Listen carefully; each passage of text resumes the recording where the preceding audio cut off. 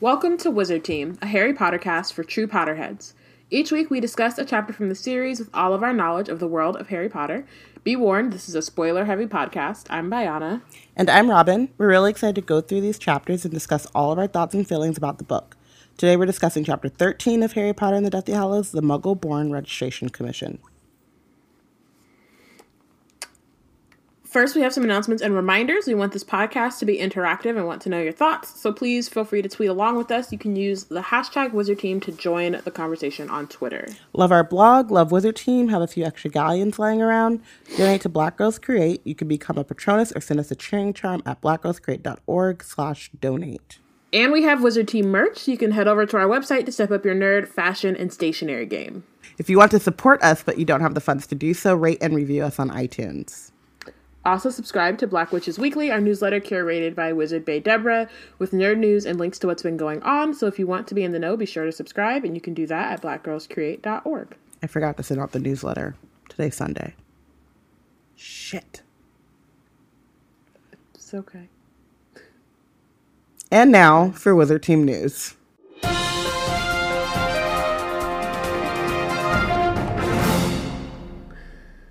Happy Black Wizard History Month. For the entire month of February, we'll be putting out a piece of content every day, celebrating Black characters and headcanons from the wizarding world. So we're about halfway through now, which is kind of crazy. Wild. But we've had a lot of really cool pieces go out. We've had a lot of fun during our Twitter chat last Friday. Live tweet was interesting. Well, the content was interesting, but the live tweet was fun. And yeah, we've got a lot of stuff going on. This Saturday, on February 16th at 6 p.m. Pacific time, we are hosting a live Wizard Team at 7th West Bar in West Oakland. So special guest Eliana Yisrael will be joining us, and we'll have a live stream for hair Patronuses. Yes. And if you're in the Bay at that time, just slide through. We're gonna talk Harry Potter things. There will be merch. There will be. It's a bar, so there will be drinks. And there will be us. So, that'll be fun. Looking forward to it. We got lots to do for it, but it'll be great. And then on February 22nd, also at 6 p.m. Pacific time, we'll be doing a live tweet of Season 2 of Hermione Granger and the Quarter-Life Crisis. So be sure to join us on Twitter for that. Participate for those things and all February Black History Month things that we're doing with the hashtag Black Wizard History. And we want to shout out for Cheering Charms, the history duo, for Patronus, for becoming a Patrona and sending us Cheering Charms, and magical birthdays. Today is Luna Lovegood's birthday, and I think we should all have a moment of silence. No, that's like sober. Have a moment of celebration for like the most unique and exceptionally free to be you and me witch of all time. My favorite Ravenclaw, your favorite Ravenclaw, our favorite Ravenclaw, Luna Lovegood. Yep. Happy birthday, Luna. Happy birthday. I also want it's weird, not weird. I just realized the last couple weeks has just been all the birthdays are on Wednesdays, which is just obviously that's how time works, but it's just weird that it's all happening at the same time. This year, our timing has been nothing if not impeccable since we started this time. That's technology doesn't love us, but time does. And as much as I stand time, I appreciate it for appreciating my appreciation. Yeah. Does that make sense? Yeah, I think so. Yeah, I just, at least some's on our side. That's tight. Yeah. Time is on our time is on your side. Sorry. I was re-listening to older episodes, the first couple ones, and I remember episode 4 or something. It's I'm not gonna sing on this podcast. Yeah, I'm not was not. I sing. Futile endeavor is what that was. I know I can't, but I do, and I'm sorry about it. It bees that way sometimes. All right. Do we want to? Yes. Let's get into dive into Potterness. let's dive into Potterness, because that's why we're here. That's what we do. It's who we are. Previously on Wizard Team. Yeah. So Harry, Ron, and Hermione are breaking into the Ministry of Magic. And so they have planned and plotted and have, tried to keep others from not joining, but obviously that doesn't work. It's 3 of them. They're a team. It's just it bees that way. And it's been that way. So, and by this point in the series, it's been 7 books. We're quite sick of them trying to talk each other out of things, and we know that the 3 of them can't do nothing if not for the other 2. Right. We watch Voldemort kill a woman for not knowing the right Gregorovitch, which is out of pocket. Harry has decided that he's just gonna use, because since he can't, do occlumency, he's like, I'm just gonna use the so Harry decides, he's like, I can't use occlumency, so I'm just going to use what I learned from being in Voldemort's head, which, is cool, but it's really not a terrible plan. It's not a terrible plan. It just does not acknowledge that sometimes what he sees in Voldemort's head might not be true. That's right. And it doesn't really, Hermione challenges it, and then it never really comes up again. So then it's like, but we already saw that it could not be. I mean, I don't want to, poke holes and stuff, but just, I kind of do, but I don't. I was like, why are we here if not to poke holes? I want to poke holes, but also, it's not that big of a deal. He's using Voldemort's mind to learn things, and that's what he's doing. He's just decided. So they break into the Ministry. Hermione, they used Polyjuice Potion in order to get in. So Hermione is pretending to be Mafalda Hopkirk, who works as an assistant in the Improper Use of Magic office. Ron is Reg Cattermole, who they don't know at first, but then quickly find out. His wife is Muggleborn and is being tried today. In the Muggleborn Registration Commission, before the Muggleborn Registration Commission. And then Harry becomes this dude called Albert Runcorn, who is clearly a sympathizer of. It seems like he is not a snatcher because he works for the Ministry, but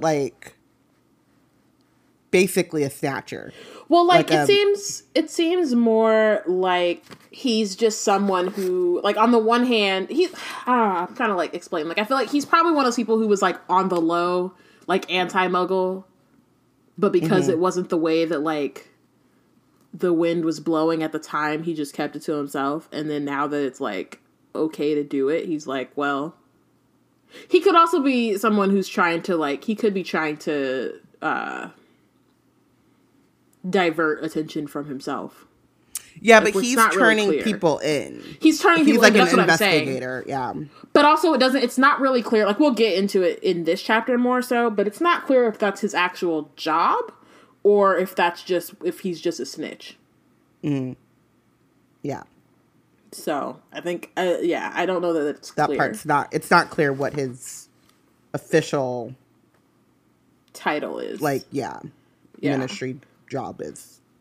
Right. So then they break into the Ministry by flushing themselves down several toilets, which is, it's how I always break into things. Right. Flush myself down the toilet pipes. Nearby. The pipes, yeah, exactly. Nagini taught us. Or no, the basilisk taught us. Oh, but never mind. So Ron ends up getting kind of sidetracked, and he has to try to stop it from raining in a Death Eater / head of the Department of Magical Law Enforcement's office, because it's raining, so he has to go and fix that. Hermione then gets intercepted by Umbridge, who's on her way down to start trying Muggleborns, and now Harry's by himself. It's her favorite thing to do. She was like, oh my god, it's Monday, I get to try some Muggleborns. Yeah. Yes. Yeah. Yes, Trash. Queen. Actually, they just run into Umbridge, sorry. Oh, yeah, right. Her taking... Yeah. She does that when we start. Yes. Whoops. Spoiler. Spoiler for the first paragraph. So Umbridge sees Hermione and is like, Mafalda, Travers sent you, did he? Yes, squeaked Hermione, and then she's like, you'll do perfectly well. That's that problem solved, Minister. If Mafalda can be spared for record keeping, we shall be able to start straight away. 10 people today, and one of them the wife of a ministry employee. Tut tut, even here in the heart of the ministry. Like, please. But that just, like, also goes to show how malleable Umbridge is. Like, 2 books ago, she was wreaking havoc to make sure that, like, no one was talking about Voldemort coming back, like, he who must not be named, and now she is, like, running the commission to, like, round up Muggleborns, which is, like, the biggest sign that Voldemort is actually running the ministry and not, like, anyone else. Is like, all of a sudden, our biggest security concern is Muggleborns, like, right, and not Voldemort, right? Like, we had when Scrimgeour took over, our biggest concern was rounding up, like, finding Death Eaters and, like, getting Voldemort, and now all of a sudden, like, skirt 360, Muggleborns are being tried. Yeah, and she's like, well, let me head that commission up, Minister. Right. And I mean, like, even they had all that speculation about Harry being the chosen one. Now he's undesirable and he's wanted for questioning for Dumbledore's death. Like, it's just real messy and, like, obviously messy, but don't nobody want to say nothing. And Umbridge is like, I mean, I get to torture people and, like, be mean. And have power. So, like, I'm in. Yeah. Let's do it. So then Mafalda / Hermione, sorry. So then Hermione and Umbridge leave. Harry steps out of the lift. And then the new Minister of Magic kind of, greets Harry and is like, what's going on? Harry says that he needs a quick word with Arthur Weasley. And then Mr. Thickness is like, has he been caught having contact with an undesirable? And Harry's like, no, nothing like that.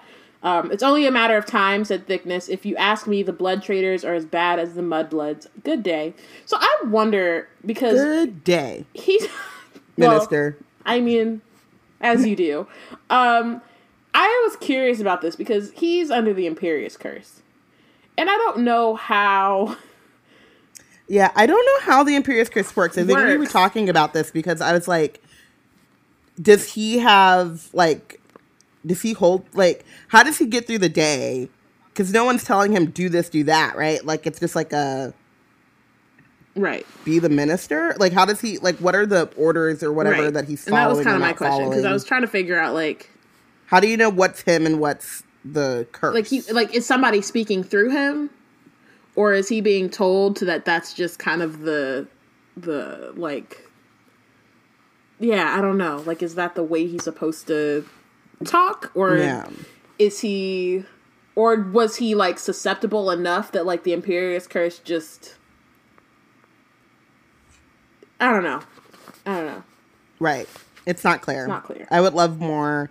Someone who watched those other movies, because I believe that Lita's mother was under the Imperius Curse and not Love Potion.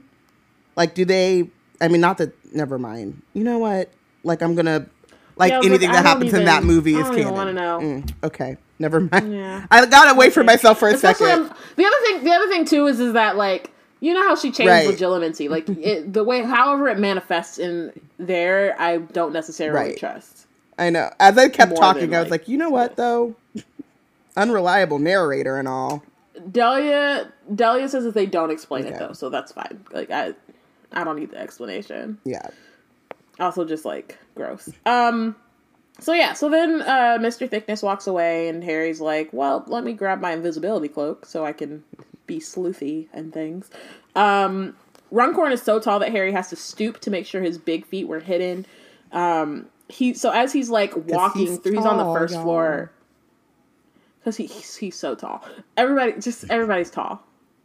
But no, so he's, like... As he's walking on the first floor, so this is, like, the minister's office, all of his, like, support staff or whatever, and he's kind of realizing the like holes in their plan. And he's kind of just like, oh shit. Yeah, he's kind of like the might. So it says the might of the ministry, its complexity, its impenetrability seemed to force itself upon him, so that the plan he had been carefully concocting with Ron and Hermione over the past 4 weeks seemed laughably childish. They had not given a moment's thought to what they would do if they were forced to separate. Which I'm like, this is one of those times where, like, we were talking about last chapter, I believe, like when Harry's just like, we should just do it. And like in a lot of ways that is like true, because I feel like the longer you wait, the less likely you are to actually like follow through with something. But then also like maybe if they had like given themselves like a week, Harry was like, okay, we're just gonna do it tomorrow. But they could have given themselves some breathing room, maybe like take a step back. But it's one of those things that I think it's like you don't. It's like one of those like. You don't. There are known knowns and there are known unknowns and there are unknown unknowns type of situations where it's like you don't know that you're not going.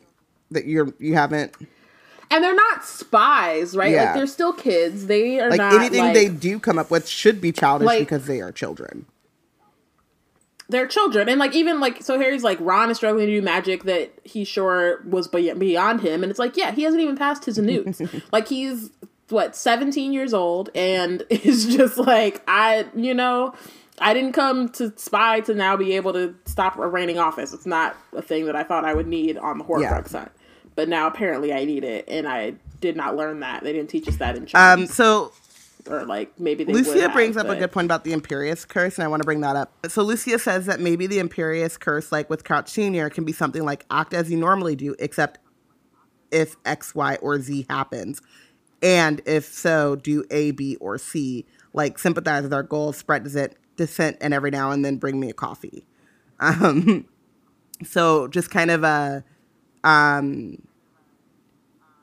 whenever you're confronted in your normal everyday life, like you go about your day being yourself, but then when you're like, if I'm like, hey, Bayon, and you're like, how's it going? And then I'm supposed to be like, oh, sympathize with the ministry. So like, good, mudbloods suck. You know what I mean? Like, when confronted with a situation, I'm pulled to like react in a certain way that I wouldn't normally. Yeah, I get that. It's a good theory. That's really complicated. Yes, but it's complicated magic. Makes sense. It's. Yeah. I mean, I feel like those. And I'm fine with that. The unforgivable curses should be complicated. Yeah. I mean, I think the other thing is that the other two feel so straightforward that, like, this one being super complex, I think it's fine. It's just, like, hard to reconcile a little bit. I also think that we get the dangers of the Imperius Curse, kind of, but I just also don't feel like it gets as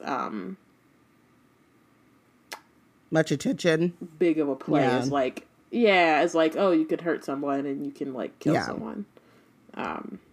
Also, like, Sectum Sempra should be an unforgivable curse, but it's not a well-known curse, so the point of this. I get why it's not. But still, yeah. I mean, I don't think it's like a registered like this is a curse. Because I wonder how that works too. Like people that it's kind of, I feel like it might be like patents or trademarks. Like if you've trademarked or patented a spell, and they could be like, "Oh shit, no, that is unforgivable." Like, what's wrong with your brain that you came up with that? But you go into like the Office of Spell Regulation or something, and then from there they can like, these are what's taught in school. This is like, you know what I mean? Like these are all of the acceptable spells, and then everyone has like their own family recipes or whatever to like for like different things that are not registered but are just like, you know, conjured up or changed in the course of their own lifetime. Yeah, I feel that. Okay, so Harry's kind of like trying to think through what to do next, and then kind of realizes that Umbridge's office must be on this floor. And while he thinks it's unlikely that Umbridge kept the locket or would keep the locket in the office, he kind of is like, it would be stupid not to just go look, you know, like just cover all your bases, make sure. And so he is, now he's like walking down the hallway, looking at the names of the doors. He enters an open space where a dozen witches and wizards sit in rows at small desks, not unlike school desks. And so they're all waving and twiddling their wands in unison. Squares of colored paper are flying in every direction. Harry realizes that they're making pamphlets. So he goes to see what the pamphlets are, and they read Mudbloods and the dangers they pose to a peaceful, pure blood This is one of my society. favorite scenes in the movie, creepily enough. It just was like, it felt like a musical. Like I thought they were all going to start tap dancing. Because they're like, it's very synchronized. Not that I enjoyed the Mudbloods. Also, Dangerous and pure blood. No, obviously, I get that. That part I could have done without, but the waving of the wands and the Yeah. paper moving in unison, I enjoyed. Yeah, I mean, I think also, this is a good reminder, and, obviously this whole chapter is called the Muggle One Registration Commission, and, clearly that's, a big thing, but I think it's a reminder. I wish Harry would hold on to it a little bit more, but it's a reminder that this isn't just about him. It's not just, oh, Harry's the chosen one, Voldemort's after Harry. Yeah, he specifically at the moment is looking for ways to defeat him, to kill him or whatever, but, past Harry dying, it's not like Voldemort kills Harry and then he goes and retires. Yeah. You know what I mean? And it's just all right, y'all can do what you want up here. I just need to kill that one teenager and I can go to Florida and live my life. It's very much this dude is in my way of my goals to subjugate Muggles and Muggleborns. So it's for him, he's often is on some oh no, I don't want people doing this for me, but it's nah, they're doing it because he literally wants to kill Muggles and Muggleborns. He's dangerous to all of their well-beings, not just Harry's. Not just Harry's, and so that's why people are fighting. They're not fighting for Harry. Whether they, they might like him and that's your homie, it's my family or whatever, but that's not the main core reason why. Agreed. Okay. So beneath the title was a picture of a red rose with a simpering face in the middle of its petals, being strangled by a green weed with fangs and a scowl. Mina Lima, man. I mean, man, she came up with these really weird and intricate ideas, and they brought them to life. But I think the funny thing to me about this is I was who is the magical graphic designer? Who went to Hogwarts and then was I'm going to be a graphic designer for the Ministry? I don't know, somebody like Dean. Who's artsy? Do we know that Dean is artsy? Are we now calling Dean artsy because of All the Wizards I've considered before? I'm down with it. No, he's in the books and previous books, Delia didn't just plug. She didn't just pull that out of thin air. Dean, there's a couple moments in the books where Dean is drawing, or he's made a banner for Harry after he won I think his first Quidditch match, maybe. And then something like that. There's a couple I remember moments that. where the Triwizard Tournament, they did. There was a thing for that too that he did. So yeah. If he wasn't on the run. So yeah, I could see people wanting to do that because that's kind of a cool, especially if you're into art. It's not something that you learn in school, but then you can learn how to charm your pieces, in a similar way. This is, it's a similar way to pictures. Yeah. So there's no author's name on the pamphlet, but Harry kind of has a pretty good idea about who wrote that. the scars on the back of his hand are tingling. And he's like, is that you think a mind thing, or so this is my question that I had. I don't know. Yeah. The way it's written is kind of when your palm itches, it's supposed to be you're getting money soon. It's what is that called? A superstition or whatever that's been passed down. Or when someone mentions if someone mentions oh, you look like you're getting sick, and all of a sudden your throat starts to tickle. Because it's in your he's thinking about Umbridge, and therefore his scar, he perceives that his scar is on the back of his hand is tickling or hurting, or prickling. But, or is that like or is that an actual physical, like, magical manifestation? Yeah. Magical thing. Does it matter? I don't know. I'm not sure.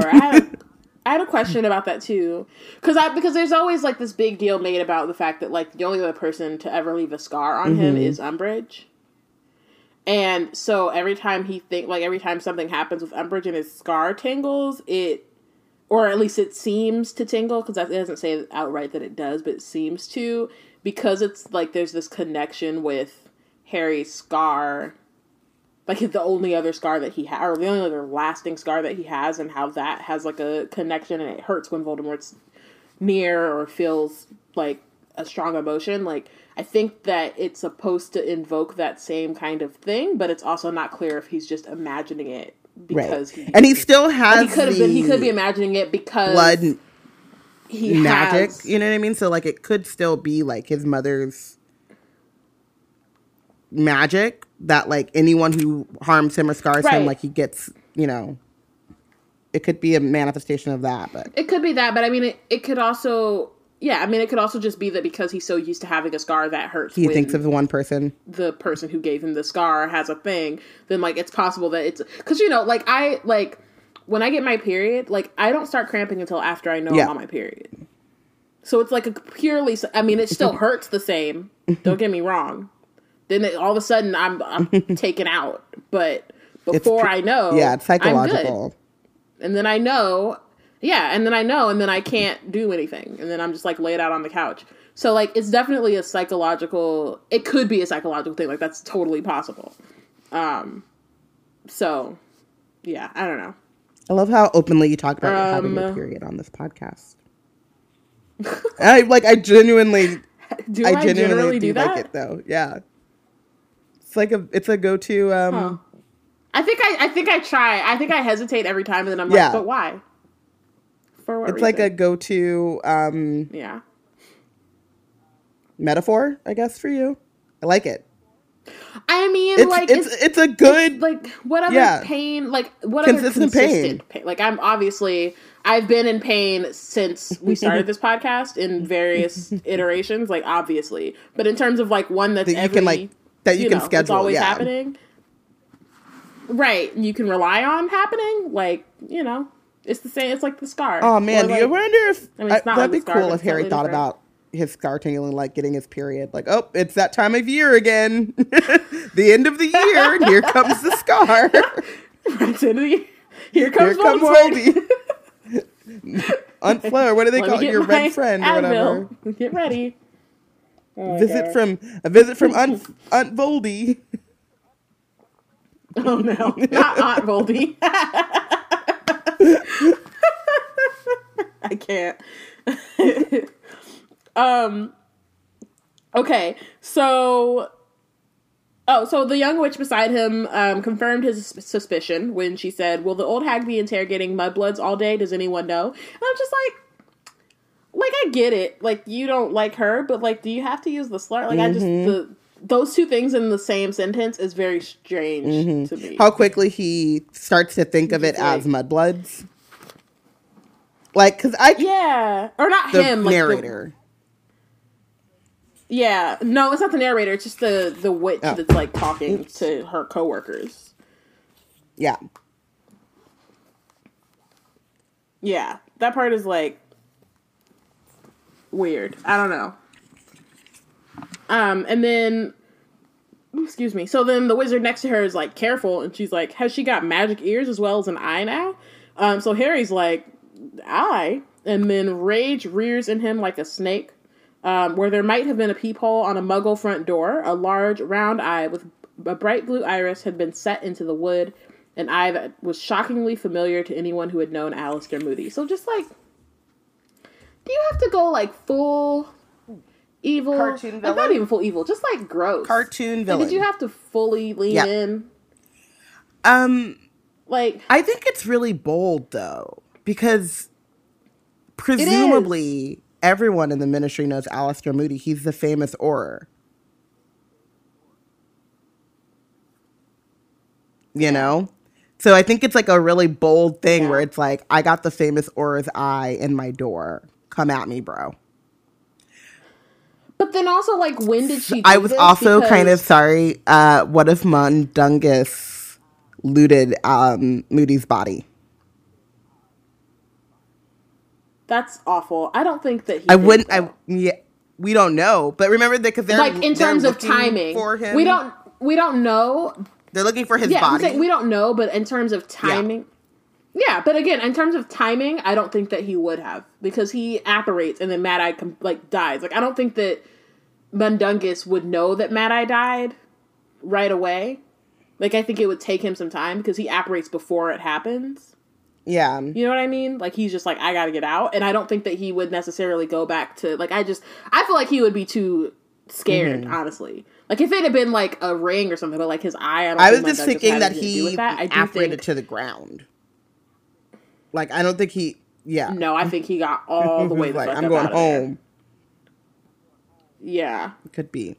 I also think that, like, I'm always curious because I think that, so, like, they go and they can't find his body, and, like, you could assume that, like, either the Death Eaters or the Ministry got his body, but I feel like if the Ministry had got it at that particular time, then the Order would have known.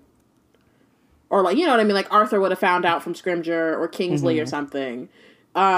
Versus, like, if the Death Eaters had got it and they took the eye, but then, like, how does that then get passed to Umbridge?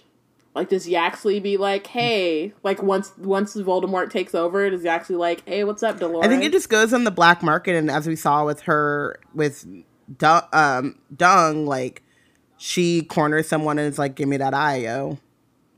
Like, she knows where the black market is, and then she uses her position to, like, get what she wants. She's like the Federale. Dude, this bitch is the worst. She's literally like the Federale. She's like, give me this thing or I'm going to turn you in because I'm high up in the Ministry. You know what I mean? Like, always to move ahead. Yeah. So, Julia says she's got to lean into the evil, and Portia says, just like hanging a house elf's head, not a second thought to putting the eye in there. Lucia says that Mundungus goes after shiny things, and there's nothing shiny on Mad Eye, so she doesn't think that Mundungus did it. So, yeah. Yeah, I don't know. Like, how did she get the eye, though? I'm open to headcanons. Because we never get the answer to that question. She just has it. Yeah. Because she's the Federale. Yeah. She's the worst kind of popo. She's the popo that pull you over and takes advantage of your fear and paranoia about the popo to stick you for some money to get paid off for something you didn't even do wrong in the first place. Or you did do wrong because you have Mad Eye's eye. I lost it somewhere in the middle there, but she's the worst. Yes, she's very much the worst. So the eye isn't moving. It gazes blindly upward, frozen. The plaque beneath it read, Dolores Umbridge, Senior Undersecretary to the Minister. And then under it reads, Head of the Muggleborn Registration Commission. So Harry kind of is like, okay, I need to get into her office. What do I do? So he pulls out a decoy detonator, shout out to the Weasley twins, and then lets it off. There's a loud bang, and a great deal of black smoke, and so as everybody's freaking out, he just takes that moment to slip in to the office. He felt he had stepped back in time, because the room looks exactly as Umbridge's office did in Hogwarts, including lace draperies, doilies, dried flowers, the same ornamental plates that featured a highly colored, beribboned kitten. Most of y'all probably didn't follow us back in, I guess it was 2015, where we had a thread. It's one of my favorite finds of, man. I think I found it at the end of last year. I'm sorry. But it's, I don't actually know. I feel like I may have done it. I don't know. One of us did it, but it's not clear. I'm pretty sure it was me. Are you? Because I also, when I read it, was like, wait, that might also. We don't know. Okay, cool. It might be you. We don't know. It was us. We just both of us, had a theory, about Umbridge and these cats and how she may have owned the cats, but then killed them and then put them on the plates. Yeah. Maybe she ate them. I can't remember. If you go on Twitter and like search at like Abby Black and Nerds and Umbridge, maybe we can try to retweet it. You can. But you don't need to search through that nonsense. I feel like it's hilarious. I feel like it was me because I feel like it was when I was working with the HPA and then we ended up with something about Umbridge, and that's possible. I will say my favorite tweet of that thread is the sorry at the end. It's my favorite thing. Where it's like, so this is what we break it all the way down in the last tweet. Sorry. It takes me out every time. It is like, so I just had a horrible idea. So you know how in the Order of the Phoenix, Umbridge has all those pictures of cats on her walls, but you never see her with any cats. Well, what if those are all her old pets, which she immortalizes like the previous headmaster's pics in Dumbledore's office, because she could never keep them alive or because she ate them or something? I mean, isn't it a little suspicious that she supposedly loves cats but actually doesn't have any? Ugh, this is terrible. Maybe that's why she was so close to Filch. She wanted Mrs. Norris to herself. Officially convinced Umbridge is a serial killer who kills cats and then immortalizes them in tiny little plates and hangs them in her office. Sorry. Oh, Delia found it and said, glad to know y'all were still on brand in 2015. Well, no, because I found it when I was looking through my old tweets, and then I shared it, like, maybe a couple months ago. It's hilarious. It's awful, but it's really funny, still. Yeah. I just shared it into the Patronus Slack so we can find it on Wednesday. So, rest in all peace those little kitties. To the kitties. Yeah. Truly. Okay, so behind Mad Eye's eye is a telescopic attachment that that enabled Umbridge to spy on the workers on the other side of the door. Which is just like, can you imagine her just like skulking behind her door, like peeking? Don't she got better things to do? Obviously not. Like, my God. Obviously not. It's just like, for real, it just seems like it's doing a lot. So Harry, he peeks through and sees that all the workers are still gathered around the decoy detonator. He wrenches this telescope out of the door, leaving a hole behind, pulls the magical eyeball out of it, and places it in his pocket. And I'm like, I understand. I get it. But this is the most, like, Harry-ass shit. This is the stealth. time. This is a stealth mission. You need to be stealth. This is not stealth. And I'm just like, you couldn't at the very least have, like, grabbed it on your way out. Right? Because now somebody knows that you, like, if they're paying attention. As soon as they get the decoy detonators under control, they're like, yo, what happened to the eye? Right. But instead, he's just like, nope, first things first. Bitch and her still in my... Like, I hate... Yeah. Not smart. So then he gets down to business, and he's like, Accio Locket. Nothing happened, but he didn't expect it to. He's just like, he's covering all his bases again. He doesn't even really expect the locket to be in the office. So then he starts looking through drawers and finds no sign of the locket. Then he goes to a filing cabinet, and he's kind of just like going through until he finds Mr. Weasley's file. And it reads, Arthur Weasley, blood status, pure blood, but with unacceptable pro-Muggle leanings, known member of the Order of the Phoenix. Family, wife, pure blood, 7 children, 2 youngest at Hogwarts. Youngest son currently at home, seriously ill. Ministry inspectors have confirmed. Security status, tracked. All movements are being monitored. Strong likelihood undesirable number 1 will contact. In parentheses, has stayed with the Weasley family previously. So I wish they had cell phones, because this is when you take out your cell phone, you take pictures of all these files. Ugh, the 90s were the worst. Plus, they're also wizards, but still. Right, so it's a lot of things. It's really gross. And then on top of that, like, I think it's really funny that they think that Harry will contact Mr. Weasley. Like, it's one of those things where, like, obviously Harry's not going to contact them because they're monitoring the calls or whatever, but then, like, why would they think?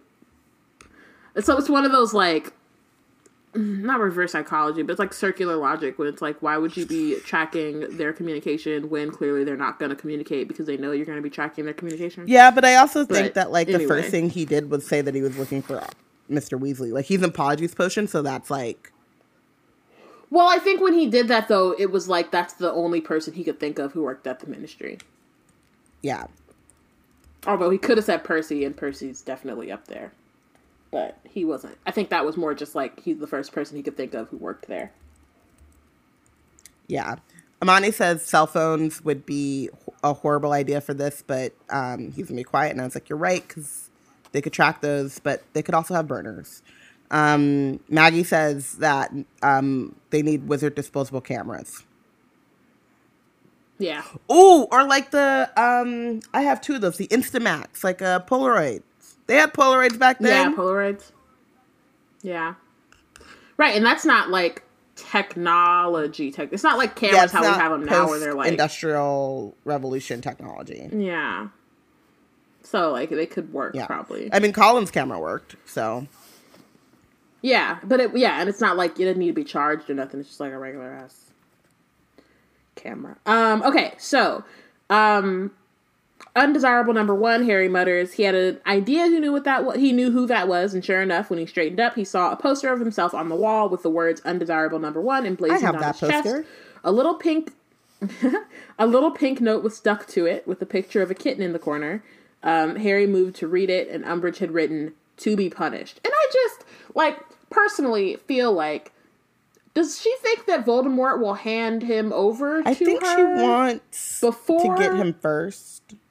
But also, is she just, like, deluded herself into thinking that Harry Potter will go through the proper ministry channels? Right, and like, is he going to Azkaban? Is that what you think is going to happen? Like, that's what I don't understand. Like, that's the thing. I'm like, okay, I get it. You don't like Harry and you want to punish him. Great. But, like, in this particular instance, like, clearly, obviously, Voldemort is in the shadows, but, like, you know Yaxley, at the very least, dabbles in dark arts, or, like, was a Death Eater at some point, right? Like, it's not like, that's not really a secret. So, like, you have to have some idea, whether you decide to lay in and fall in line or not, you have to have some idea of who's actually running things. And, like, how can you be so delusional as to think that, like, you would get to punish him? And then for what? Like, what has he done to you specifically? Like, yeah, he's gonna be punished. He's gonna die. Like, I just feel like where you are on the food chain, like, who is checking for you, bro? Like, please. Bro. Like, calm down. I think, and I don't want to bring it up, but I think she's mad still about she blames him for the centaurs, and, like, I don't want to bring that mess into it, but... I mean, that's possible. And also just that he, like, just foiled never liked her him at every turn when she was at the, and she just doesn't like kids in general. But he was definitely a pain in her ass the entire time she was at Hogwarts, which she deserved because she's literally awful. The worst. Portia says, funny how Harry isn't the one causing mass murders yet must be punished. Just like, exactly, like, what are you punishing him for? Like, I mean, I guess they're saying, like, the murder of Dumbledore or whatever, but, like, Umbridge didn't even like Dumbledore. So I just am unclear. think Harry is Umbridge's, Harry is to Umbridge what Snape is to Harry.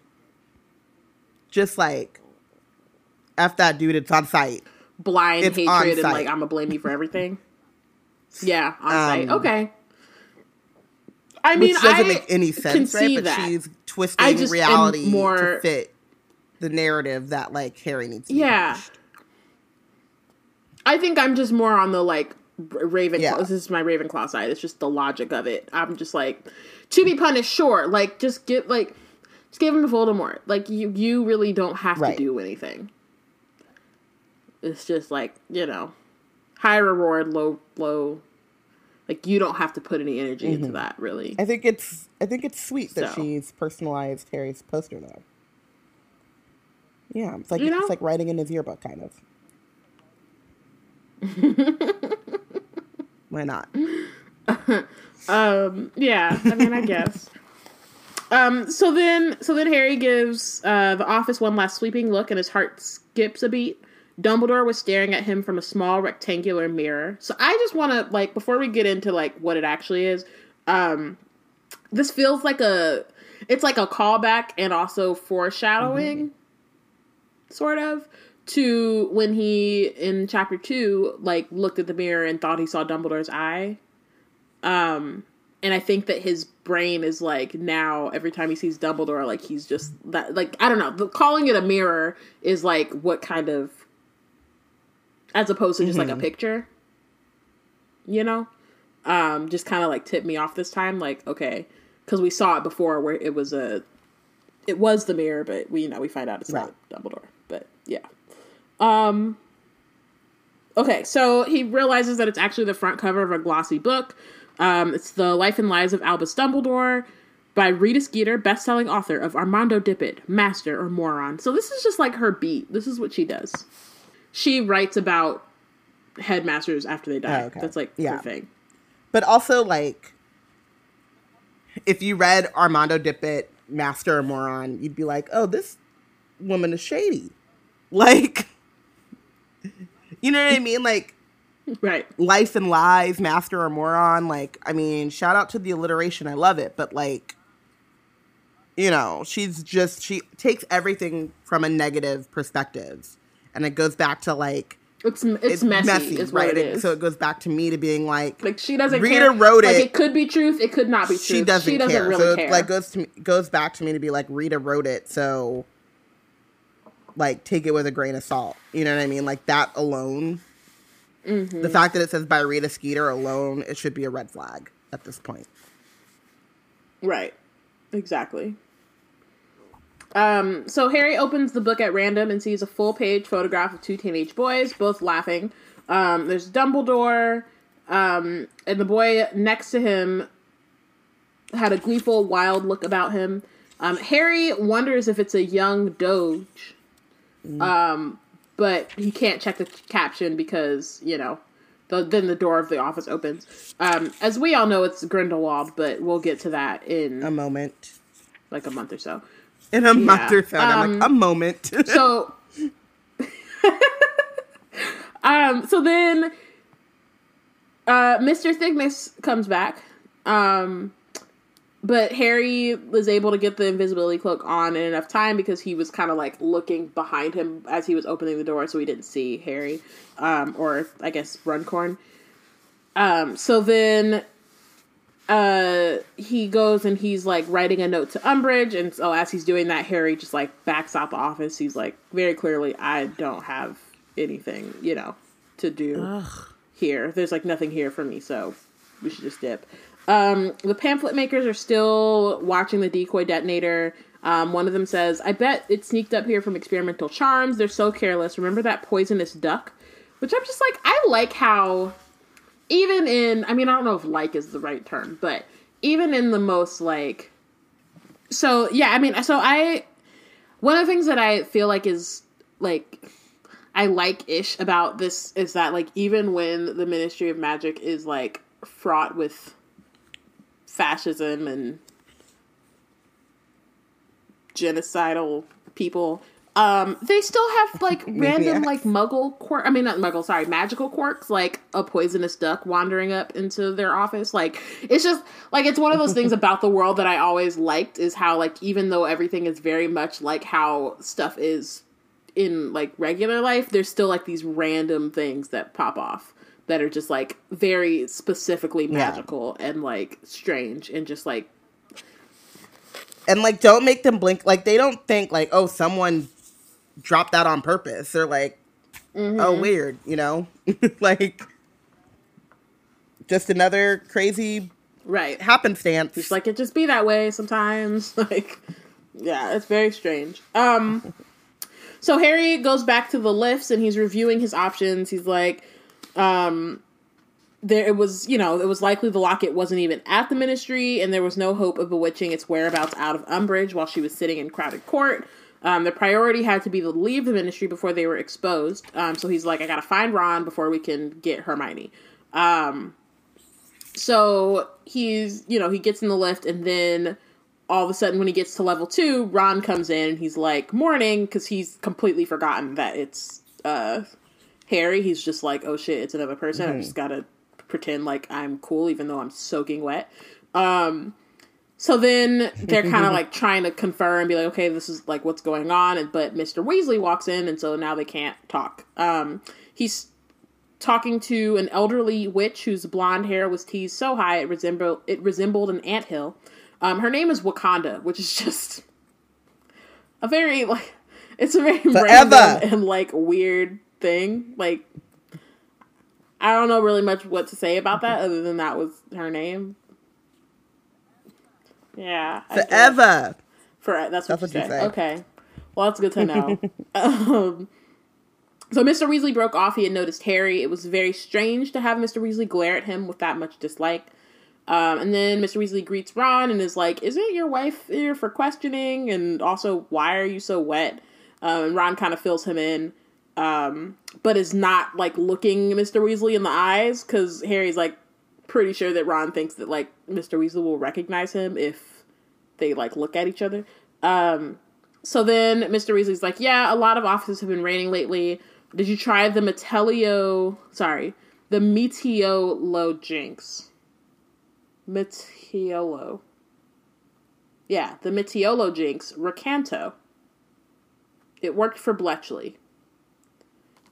Mr. Weasley mentions this dude, Bletchley, and I have a feeling that this is either the uncle or the father of Miles Bletchley, who was, like, invited to the Slug Club at the beginning of the school year last year. But I think it's probably his dad, because his father, or his uncle, I think, was, like, the creator of the Wolfsbane potion, but then his pops was, like, salty about him for being popular or whatever, so he probably just works at the Ministry.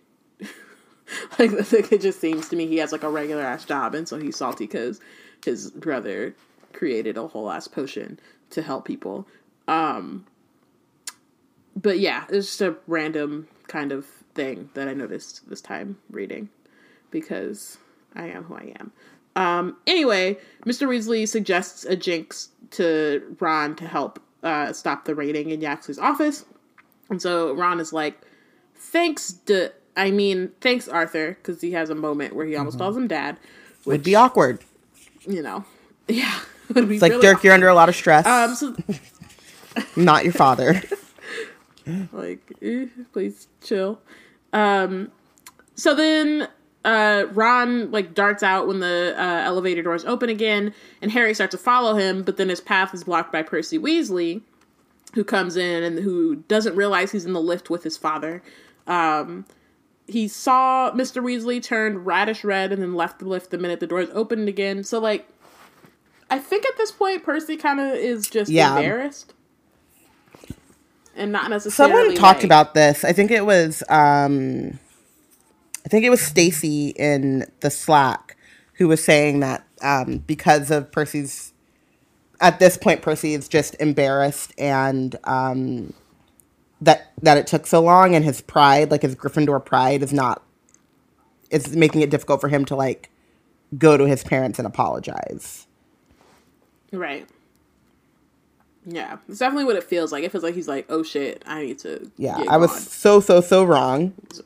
They were so right. It's hard to, yeah. Sometimes it's hard to course correct. Like, I feel it, but, like, sometimes you just gotta, I mean, at this point, like, Muggles are getting, like, Voldemort is back now. Like, just swallow your pride, like, you know. Because you need all of the support you can get. Yeah. Going back, Amani says that I might be confusing Bletchley with Belby. I think that's possible. Then there's another Bletchley somewhere. The Bletchley Circle? Whatever. It's a pretty good show. No, it's not. I've never heard of that. So I definitely wasn't. The Women Code Breakers in World War II. It's a British show. They have a spin-off, The Bletchley Circle, San Francisco. I haven't watched it. Seems dumb. Awesome. To be honest. Okay. It's the only Bletchley I know. So then, yeah. Lucia says regarding Percy, easier to forgive someone for being wrong than for being right, which I think might be what Dumbledore said to them, but I also don't remember if that was the case. It's been some time. Oh, haha! Thanks, Delia. Miles Bletchley was on the Slytherin Quidditch team, and it was Marcus Belby. So this is what, like, can we just come up with better like names that are not. I mean, she had to come up with so many names, so give her a break. I know. It's not really on her. I just feel like she didn't expect us to scour through and be like, you had a Miles Bletchley in book 1 and a Marcus Belby in book 5. How dare you? That shit's confusing. It's really not that big of a deal. I'm just y'all nerds need to take a nap. I plan on it. I'm really just going to sleep. It's late. So then Harry's trying to get out again, but now he's blocked by Mr. Weasley, who decided, about to buck the fuck up. He said buck one up. moment, Runcorn. He said, I hear you laid information about Dirk Cresswell, which is why this makes me think he's a snitch versus someone whose, job is actually to, find Muggleborns in the office. Harry obviously is like, I don't know what the fuck you're talking about. So he's like, sorry. Don't pretend, Runcorn, said Mr. Weasley fiercely. You tracked down the wizard who faked his family tree, didn't you? And Harry's like, so what if I did? He's trying. He's like, I don't know what the hell you're talking about. He's like, I don't know what's going on. Okay. I'm trying. I guess I have to act like if I was this person, then I shouldn't care. Like, I don't know. So Dirk Cresswell is 10 times the wizard you are, said Mr. Weasley. And if he survives Azkaban, you'll have to answer to him, not to mention his wife, his son, his friends. Period. Is all I have to say. Because, man. But then Harry does a very cool thing here. It's cool and dumb. Well, not dumb. It's cool, but it doesn't work in the way that he thought it would. So he's like, Arthur, you're being tracked, don't you? Is that a threat, Runcorn? He's literally like, I wish this nigga would threaten me. Please do it today. On this day. I would like for you to. Please. Yeah. I've just, my son's on the run. My daughter just had to go to Hogwarts where it's very clearly it's like a farm for Voldemort supporters. I just... Give me a reason. My son just lost an ear. Please. Please do it. Give me a reason. I'm begging you. Okay? And then Harry's like, no, it's a fact. They're watching your every move. The doors opened again and they reached the atrium. Mr. Weasley gave Harry a scathing look before he swept from the lift. And Harry's just like, wow, I really don't want to be this person right now. It sucks that I ended up choosing the Death Eater or the death or the blood or the sympathizer, the Nazi sympathizer, I guess is what it is. Yeah, he's like, this is uncomfortable and unfortunate. So Harry's like, all right, he puts the invisibility cloak back on. And he's like, he's just got to go get Hermione himself. He's like, fuck it, we're doing it live. Ron's just gonna have to catch up. I don't know what else to do. So he goes all the way down and this part is just so yikes. So he goes down to the 9th floor, and now all of a sudden he's in the hallway that leads to the Department of Mysteries. So he has to kind of walk over there, and then, he makes his little left to the court chambers. So then he's trying to think okay, well, how do I get Hermione out? What's the thing? He's like, do I ask for a quick word with Mafalda? Of course, he didn't know whether Runcorn was sufficiently important to get away with this. Lost in thought, he did not immediately register the unnatural chill that was creeping over him. So there are Dementors down in the court, by the court chambers and in the court chambers. And they're just kind of circling these Muggleborns who were brought in for questioning. Some were accompanied by their families and others sat alone. Fight it, he told himself, because he knew he couldn't conjure a Patronus, because that would be a giveaway, because everybody knows that his Patronus is his Patronus. Also, he's invisible, so that would just be weird. Yeah. Patronus come out of nowhere. Yeah. So then he forced himself to think of Hermione and of Ron, who needed him. And I love their friendship so much. They're so cute. So then one of the dungeon doors on the left was flung open and screams echoed out of it. No, I'm half-blood. I'm half-blood, I tell you. My father was a wizard. He was. Look him up. Archie Alderson. He's a well-known broomstick designer. Look him up, I tell you. This is your final warning, said Umbridge. If you struggle, you will be subjected to the Dementor's kiss. Damn. Word? Police brutality run amok. This is literally follow instructions or you will die. Or you will not even die. You're losing your entire soul. That's just Like, yes, or you will die is obviously extreme, and is about as extreme as you'll lose your soul. But it just feels like very specific in like the way that you know. But it's also like such an Umbridge thing. Like she uses any and all like power that she has to the fullest. Like she never is one to not show like you know what I mean? Like the amount of like authority or power that she's been given. She's always gonna like use it as much and as often as humanly possible. Right. That's what she did as High Inquisitor. Mm-hmm. Just like threw her weight around as soon as she got it. Right. No discernment, no nuance, nothing. Care. She's like, well, look at me. She's like, I'm do it, charge. So I might as well do it. I'm like, damn, really? His soul, though? Like, that just seems like a lot. Like, it's just intense. Like, maybe just dial it back, like, a little bit. Yeah. Mm-hmm. Delia says, just Crucio them if you want them to listen like the Death Eaters. Damn, it's all terrible, but we're taking people's souls out here. Which is like, yeah, like there are other like punishments she just went straight to like like the kiss, really? Like Bruh had to break out of Azkaban, kill his father, and like do 18 billion different things to get Voldemort to come back, and he got the kiss. Like, this guy just doesn't want to sit down. Like, Sirius Black allegedly killed 13 people. Right. And then escaped. And got life in Azkaban. And then, got life in Azkaban, and then escaped, and then they were considering the kiss after that. Like, there's just but like... he just don't want to sit down. Right. Just, wow, trash. So then Umbridge calls Mary Cattermole in, and Harry kind of like follows her in without really thinking about it. He's just kind of like, it says because he hated the sight of her walking alone into the dungeon. So he just kind of like slips in behind her. So this is not the same room that he was interrogated in Order of the Phoenix. It's much smaller. Which but there were more Dementors. Crazy. Because he was interrogated for casting a Patronus. And these, like, it just goes back to show you, like, how much of an overreaction Fudge had. Mm-hmm. Back then. Right. Because, I mean, this is a smaller thing, and there's only two, like, the entire Wisengamot is not in front of them. It's, like, it's literally Umbridge and Yaxley. Yep. And, like, obviously, like, we don't know how the protocols have changed in the past 2 years, especially, or in the past, like, 2 weeks, probably, like, since Scrimgeour's death, but even still, like... Yeah. I think it's been, like, a month since Scrimgeour died, because they spent all of August planning and stuff, you're right. Yeah.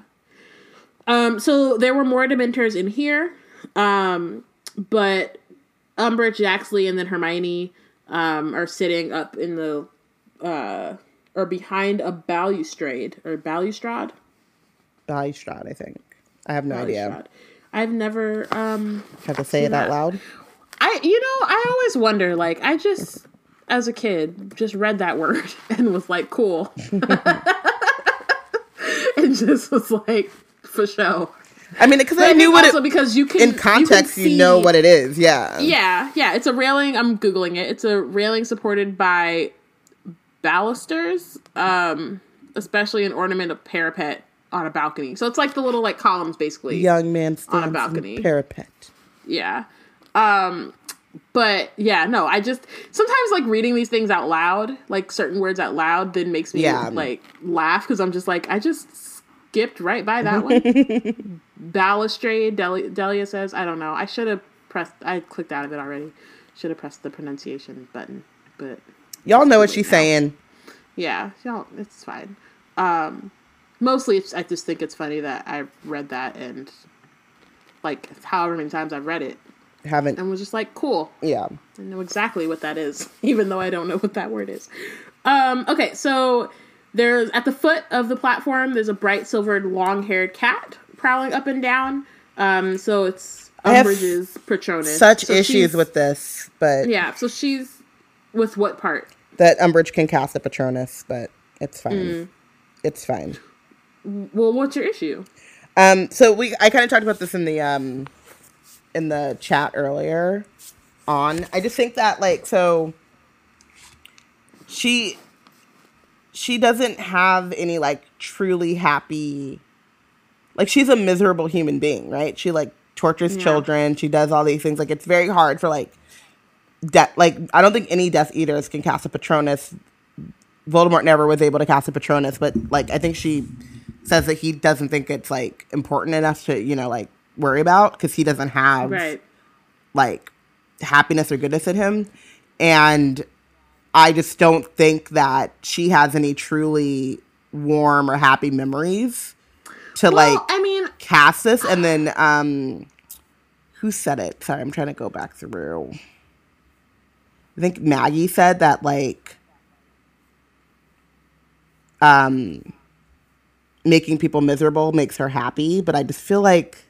And see, that's what I was going to say, because I feel like her and Voldemort are different in that, like, Voldemort is a miserable person, but he's also not someone who, like, needs to be happy. Like, that's not a goal of his. Yeah. And so I don't think that he would be affected by Dementors, because it's just not, like...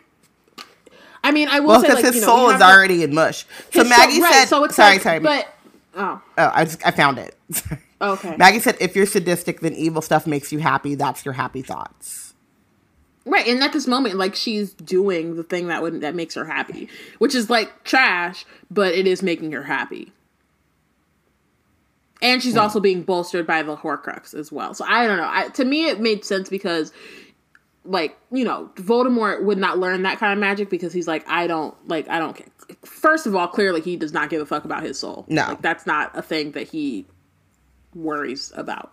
It's just not a thing. But Umbridge, on the other hand, is just like, the things that make her happy is different and worse than the things that make other people happy in general. Yeah. But yeah, I mean, I don't know. Maggie says that she feels like Voldemort doesn't take pleasure in killing, but Umbridge enjoys torturing people. And then Delia says Voldemort feels very little for anything except for himself. Right, which, yeah, that's kind of what I was thinking too. Yeah, I guess I just feel like it was kind of set up that, like, Patronuses are the exact opposite of dark magic, and I just feel like she shouldn't be able to cast one, but there are, you know, the world is a split between good people and Death Eaters. She's pretty damn close, but, like, it's not. I'm saying, like, if it was, you know, somebody else, if it was Runcorn, maybe, like, but, I mean, I guess, like, to her, she's so compartmentalized, she's just doing her job, and, like, she enjoys doing her job well, no matter what her job is telling her to do. So, I mean, I guess I could, like, talk myself into it that way, but I don't like it. No, I mean, I feel that. Yeah. Maggie points out that Harry can cast Tectum Sempra, which, I mean, I get what she's trying to do. I just don't appreciate being reminded. Yeah, and I mean, I don't think that, and like I was saying, I don't think that, like, I don't know, like, Pious Thickness, when he's, like, I think he could cast it, or, you know, or Fudge. Like, Fudge, I think it makes sense if he was able to cast a Patronus. It's Umbridge specific that I'm just, like, it makes me upset.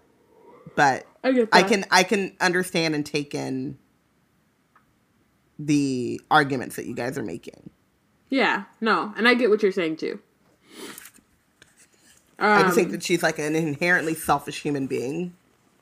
And all of the memories that we think of are, like, I don't know. I guess selfish human beings can be happy as well.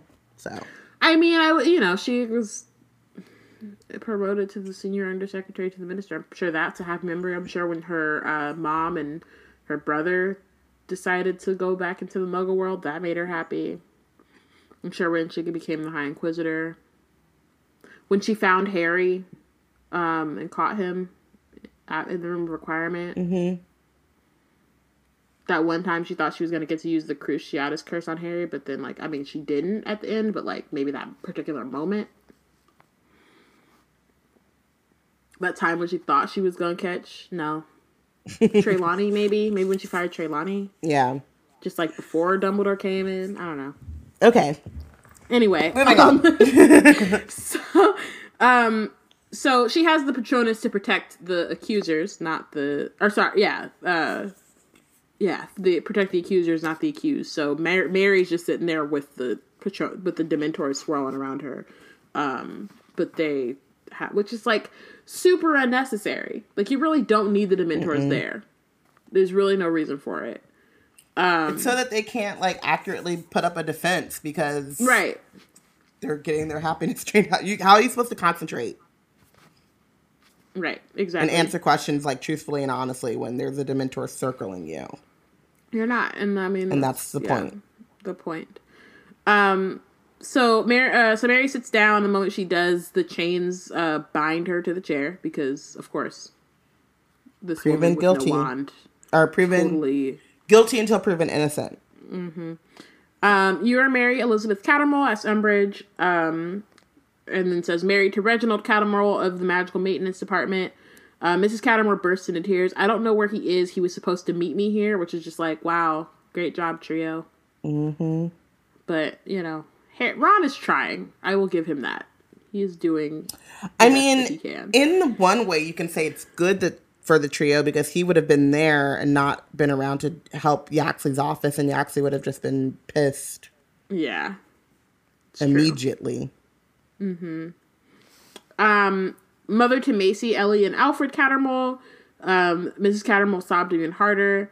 And she's like, they're frightened. They think I might not come home. And Yaxley is like, spare us. The brats of mudbloods do not stir our sympathies. And she's just like, go away. Goodbye. That's why you don't have a wife, fam. That right there. I sound like I'm in like, that's why you're not married. But like, please, like, go away. I mean, you're not wrong. No, I mean, but still, like, just like, why are you such a terrible person? I mean, and also it's not totally true because like Lucius and them, they married. They married other terrible humans, so. Voldemort has someone who loves him, so, like, I just feel like, Yaxley deeply carrying this child as we speak. You know what I mean? I brought that one on myself. You sure did. Mad. Yeah. Felt like you wanted me to say something. Sorry, y'all. I didn't, so I obliged. I will apologize. Felt like you were basically begging me to. That was not the case. So then Harry is making his way to the platform. The moment he passed the place where the Patronus cat patrolled, he felt the change in temperature. It was warm and comfortable here. So in the Patronus he was sure was Umbridge's, and it glowed brightly because she was so happy here in her element, upholding the twisted laws that she helped to write. Because she is a garbage human. Maggie is wilding in the chat. I just need y'all to know that right now. Ooh, where is my Patronus? Where is that? I need my Patronus to be stalking me. Pacing in front of me right now. Yeah. So then Harry's trying to figure out how to alert Hermione that, like, he's there because he doesn't want her to flip out. But, like, there's also no real way to do that when you're invisible, and, like, very clearly Hermione is already freaked out.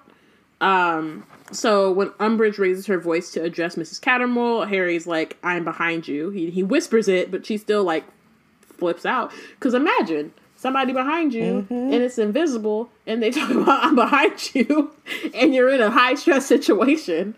There's really nothing else that's, like, there's no other way that could happen differently. But he tried his best. And she jumps, but Umbridge and Yaxley are not paying attention, and so don't notice because they're just, like, super in their element in interrogating Mrs. Cattermole. A wand was taken from you upon your arrival at the Ministry.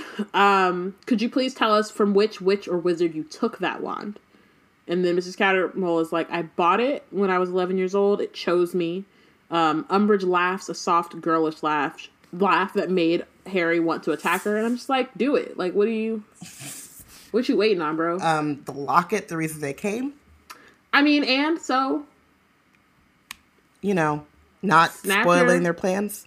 Apparate We know we can still apparate. Oh, actually, no, we might not be able to apparate into the thing anymore because Voldemort tightened security in a way that Scrimger and Fudge never did. Oh, that's not funny, but it's... You may not like Voldemort, but you have to admit he got security. Too. Okay? It's just sad. It really is. Truly. Like, how does it take the Dark Lord? The genocidal, like... The genocidal maniac to, like, tighten security? To, like, tighten security up in your government establishment. That's crazy to me. It's so funny. I cannot. So she leans forward and something gold swings forward too and dangles over the void, the locket. And I'm just like, imagine if she had like finally gotten enough, like, you know, she put enough Muggleborns in prison and she's like really popping right now. And she finally gets her chance to meet the true Minister of Magic, Tom Riddle. And he notices that she has this locket on. Like, like, I don't know. Like, she would have died, probably. Yep. Like, I think that's probably... I mean, or maybe he would be feeling charitable because she's been doing such great work for him, and she's like, hey, let me get that. And then she can't say no. Right? Right. I mean... Yeah. So Hermione had seen it. She let out a little squeak, but Umbridge and Yaxley still weren't paying attention. They're in their element. Yeah. Wand oh and Witch's my God, Maggie. Yes! Yes! Make her stop. Period. Maggie in the chat said the locket is gold. I guess that Horcrux is Voldemort. We've officially reached the point of no return. I love it. Oh, I love it so much. Maggie. She's my MVP and she's bitch. Both hand. Both hand. Woo. It was wonderful. It truly is. I'm here for it. Personally. Remember when we used to be so excited when Maggie would pop up in the chat? Remember I'm so excited. I don't understand. Remember? You mean like today? You mean tonight, right now, at this moment? It's so funny. I love it. Voldemort. Oh, it's great. It's great. Okay. So Umbridge says, I don't think so, Mrs. Cattermole. Wands only choose witches and wizards. You are not a witch. I have your responses to the questionnaire that was sent to you here. And I'm just also like, you're not a witch. Like, that's just not how it works. And I get it, obviously. Like, racism is not logical. And so I know that. But I'm also just like, she went to Hogwarts. She got a wand. She can clearly do magic. Muggles can't do magic. So, like, I get it. I'm going to just stop trying to make a thing make sense. But it just is infuriating. So Umbridge is holding out a hand to get documents from Hermione, and as she's passing it over, Hermione's like, "That's pretty, Dolores," and Umbridge is like, "What?" And then she looks down and she's like, "Oh yes, an old family heirloom. The S stands for Selwyn. I am related to the Selwyns. Indeed, there are few pureblood families to whom I am not related." First of all, she's a liar. Second of all, I love that, like, you lie. The reach is so weak. Mm-hmm. Like, why is it, like, if you're gonna reach, the S stands for Slytherin, which is, like, the ultimate pure blood name, right? Well, I think because they know that there aren't, you can't trace back to the Slytherin. Like, that's, like...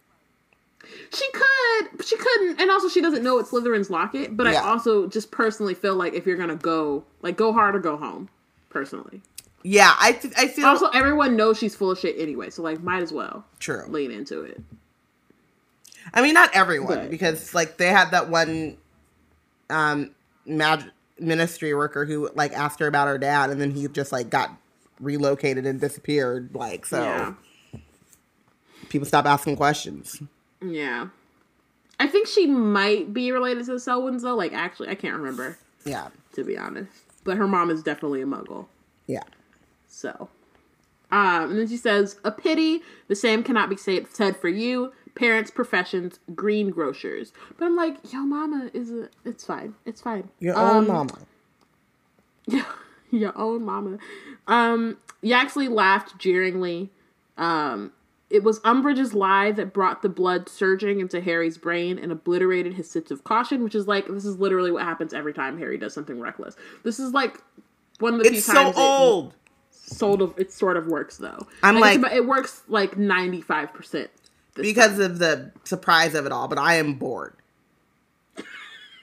Like they might be surprised, but I, Robin, personally, yourself personally, am bored. With the surging in your chest and the monsters in your stomach, like just get recklessness. Get some Pepto-Bismol and leave us out of it. Yeah. I mean, I personally think it's hilarious. But sure. But yeah. So then he's like, that locket she had taken as a bribe from a petty criminal was being used to bolster her own pure blood credentials. And then he stuns her. He's just like, I don't give a fuck. It's time to go. I didn't have a plan. Like, he came in with no plan and then was immediately like, I'm mad, so let's just go. Let's just do it live. So he stuns her. Umbridge crumples and her forehead hits the edge of the balustrade. And then the prowling silver cat vanishes. Before Yaxley can do anything, Harry stuns him as well. And then Hermione's like, Mrs. Cattermole, Harry, because the Patronus done disappeared. And so the Dementors are like, well, let's just, it's time for a feast. And then Harry shouts Expecto Patronum. The silver stag soars out of the tip of his wand. Harry tells Hermione to get the Horcrux. And as he's like putting his invisibility cloak away, and Mary is like, but Reg said you were the one who submitted my name for questioning. Did I? Muttered Harry, and he's just sitting here like, wow, I just chose the worst person to to like pretend to be, but like, whatever. And so he tries Defendo, but he can't get the chains off of Mary, and is like asking Hermione. And Hermione's like, wait, just give me a second. Harry's like, we're surrounded by Dementors. I know that, Harry, but if she wakes up and the locket is gone, I need to duplicate it. Because she's Hermione motherfucking Granger. She's got the long game. She's thinking long term. Okay. And then she comes running downstairs, uses Relatio, which breaks the chains. And Mary is just like, I don't know what's going on. What is going on? Confused. You're the dude that turned me in, apparently. And like, what's going on? Like, why? Harry's like, you're gonna leave here with us, go home, grab your children, get out of the country if you've got to, disguise yourselves and run. And then Harry and Hermione's like, how are we gonna get out of here with all these Dementors? And Harry's like, Patronuses. And so Hermione tries, but is having a problem. And Harry kind of tells Mary it's the only spell she ever has trouble with. I feel like that's not explored at all. And it should be. In the same way that, like, her having issues with her boggart in third year is not really, it's like, it's a laughable moment. But, like, the fact that Hermione has a hard time doing a Patronus and that's the only spell that she has a hard time doing. Like, and, like, she could have, like, effect, like, if she had a hard time using, like, Accio or something, but was great at every other spell, that would be like a really random thing. Be like, why can't you get shit to come to you? But if you can't specifically conjure a Patronus, knowing that you can conjure all these other things, like, what is, like, that's just it's a characterization, like, and that she has a hard time with her boggart. Like, it's kind of born out of the same thing, right? Like fear, right. and that's like never explored. Dread. It's like crazy to me, right? We do have someone who explored that in a Hogwarts BSU post a while ago. Yes.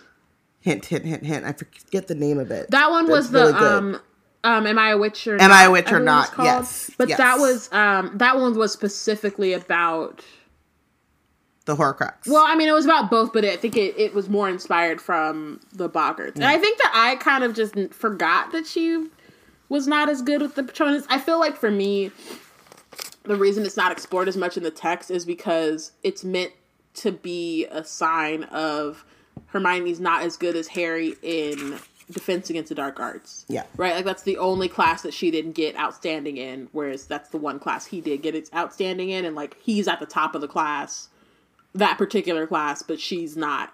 But she's at the top of all the other ones. You know what I mean? Like, it felt to me like one of those, the way to show that, like, he's better at that than she is, but also because it's specifically a Patronus charm, it just feels like something more that should be explored. Portia says that she's keeping her life hidden from her parents, so she can't be truly happy while being half fulfilled. And she's also holding the locket, which is what I always thought about, was that it was supposed to show, like, what the Horcrux does to you, because then what Rowling does explore is how the Horcrux affects Ron. So right. I think, and all of them, but like, she also doesn't, how it affects all of them, but specifically, like, Ron. And there is that moment where Harry can't do the Patronus because he has the locket with him. Yeah. At a certain point. So yeah, I mean, that's true. I didn't think about that. So that could be the case. But I think the way that he kind of says it, where he's like, it's the only one she ever had. It's like this is not a, like, one-off thing. Because otherwise she'd have been like, I don't know what's going on. She usually is good with it. Yeah. But, yeah, I don't know. It just feels interesting, and somebody should write about it. At some point. Write that fanfic. Do it. So then she finally gets it. A silver otter bursts from the end of her wand. And they go out, and they find all the other people who were kind of sitting outside. And Harry's like, it's been decided you should all go home and go into hiding with your families. Go abroad if you can, just get well away from the ministry. That's the new official position, which is like not, because that doesn't make sense. Like, the ministry position is to get away from the ministry. Yep. No, but like, you know, he's Good job, doing Harry. his best. Yeah, I'm here for it. So he's like, if you'll just follow the Patronuses, you'll be able to leave from the atrium. So they're going up, and Harry's still he's like, okay, I have all these people. How the hell am I going to do this without getting attention from all, like, we're supposed to be getting out. Like, we have a specific, mission, and now we're also trying to rescue people, but we don't really have a plan. That's all. They just ain't got no plan. Ron appears, and Mary, like, runs into his arms, and Ron is like, he's just it's very awkward. He tells Harry that they know that there are intruders in the ministry, something about a hole in Umbridge's office door. Interesting. Wow. That's crazy. Long-term planning. No? Wow. No? I mean... Okay. And Ron is like, I reckon we've got 5 minutes. Hermione's Patronus vanishes with a pop. And she's like, if we're trapped in here, we won't be if we move fast, said Harry. And then he asks who has wands. And then does, like, the buddy system for the people who don't to be with the folks who do. They cram themselves into 2 lifts. Harry's Patronus stood sentinel before the golden grills as they shut and the lifts began to rise. They end up in the atrium where people are sealing the fireplaces off. And Hermione's like, Harry, what are we going to do? Stop, Harry thunders. And the powerful voice of Runcorn echoed through the atrium. And then the wizards stop because Runcorn is an intimidating ass motherfucker. And so he leads the Muggle-borns through the atrium. None of whom are like, why do they keep calling him Harry? Right. You're not thinking, or like Hermione, Ron, like they've like given up all pretense at this point. What's up, Albert? Said one of the balding wizards. Harry's like, this lot need to leave before you seal the exits. And he's like, we've been told to seal all exits and not to let anyone. Are you contradicting me? Harry blustered. Would you like me to have your family tree examined like I had Dirk Cresswell's? And the wizard's like, my bad, man. Go right ahead. Just, here. Allow me, actually. You need me to roll out to take my cloak off? You need to step on the cloak to get to the... Please. And so the Muggleborns all start going through. And then the real Reg Cattermole appears. And so Mary is just confused. Mm-hmm. And that's, it'd be that way. So then Yaxley is bursting out and he's like, seal the exits, do it. Harry punches the balding wizard in the face before he could do anything. And and then tells Yaxley he's been helping Muggleborns escape, which is just cruel, but yeah. I mean, it's desperate times. Right.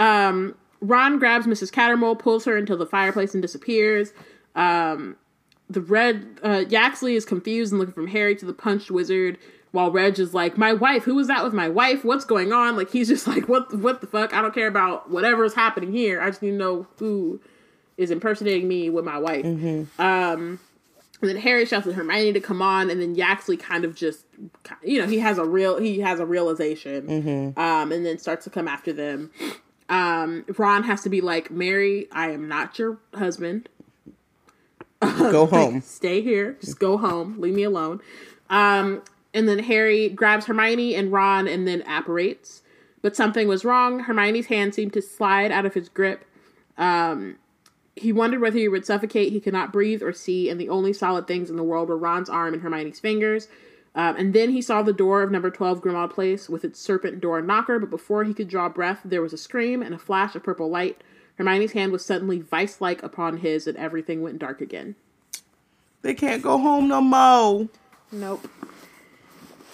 On the road again. MVP and bench. Oof, that was a chapter. It was a roller coaster ride of emotions. My MVP is Arthur Weasley. I feel like he is being watched. He's being,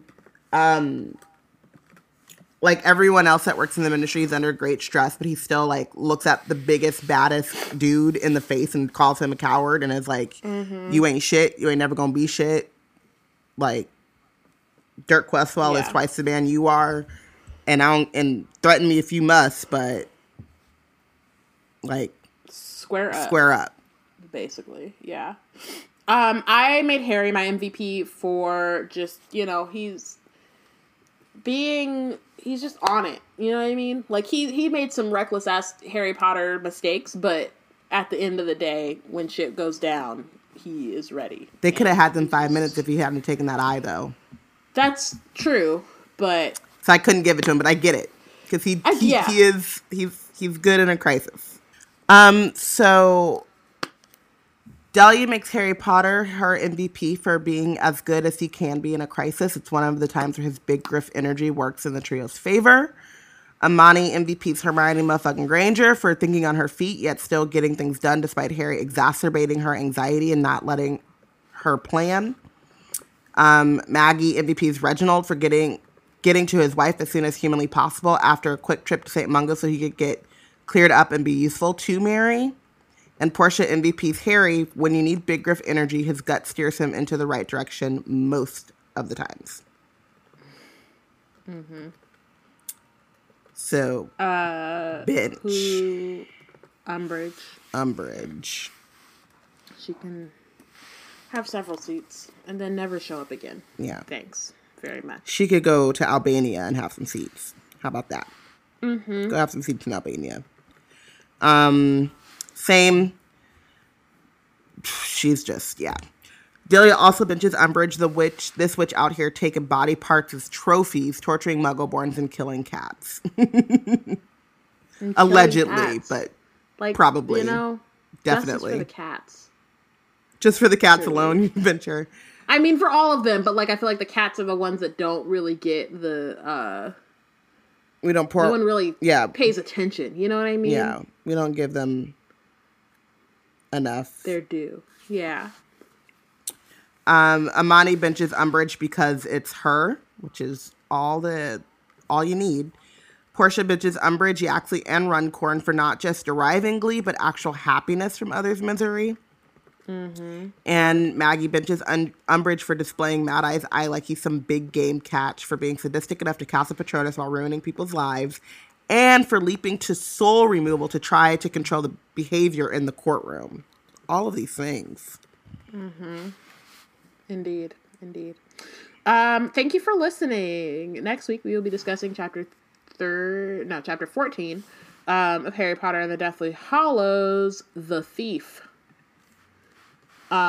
Make sure to follow along and let us know who you think is the real MVP and who's benched for the chapter. Join the conversation on Twitter, @WeBlackandNerds, #WizardTeam.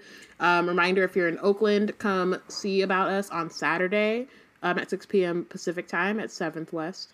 Keep taking the Black Wizard History Month challenges on Twitter every day this month. Check out all the stuff, all the content we're putting out. You know what I mean? Daily. Yep. Okay. Shout out to everyone who's given us content to put out daily. We appreciate it. We appreciate y'all. Mm-hmm. And we will talk to y'all next week.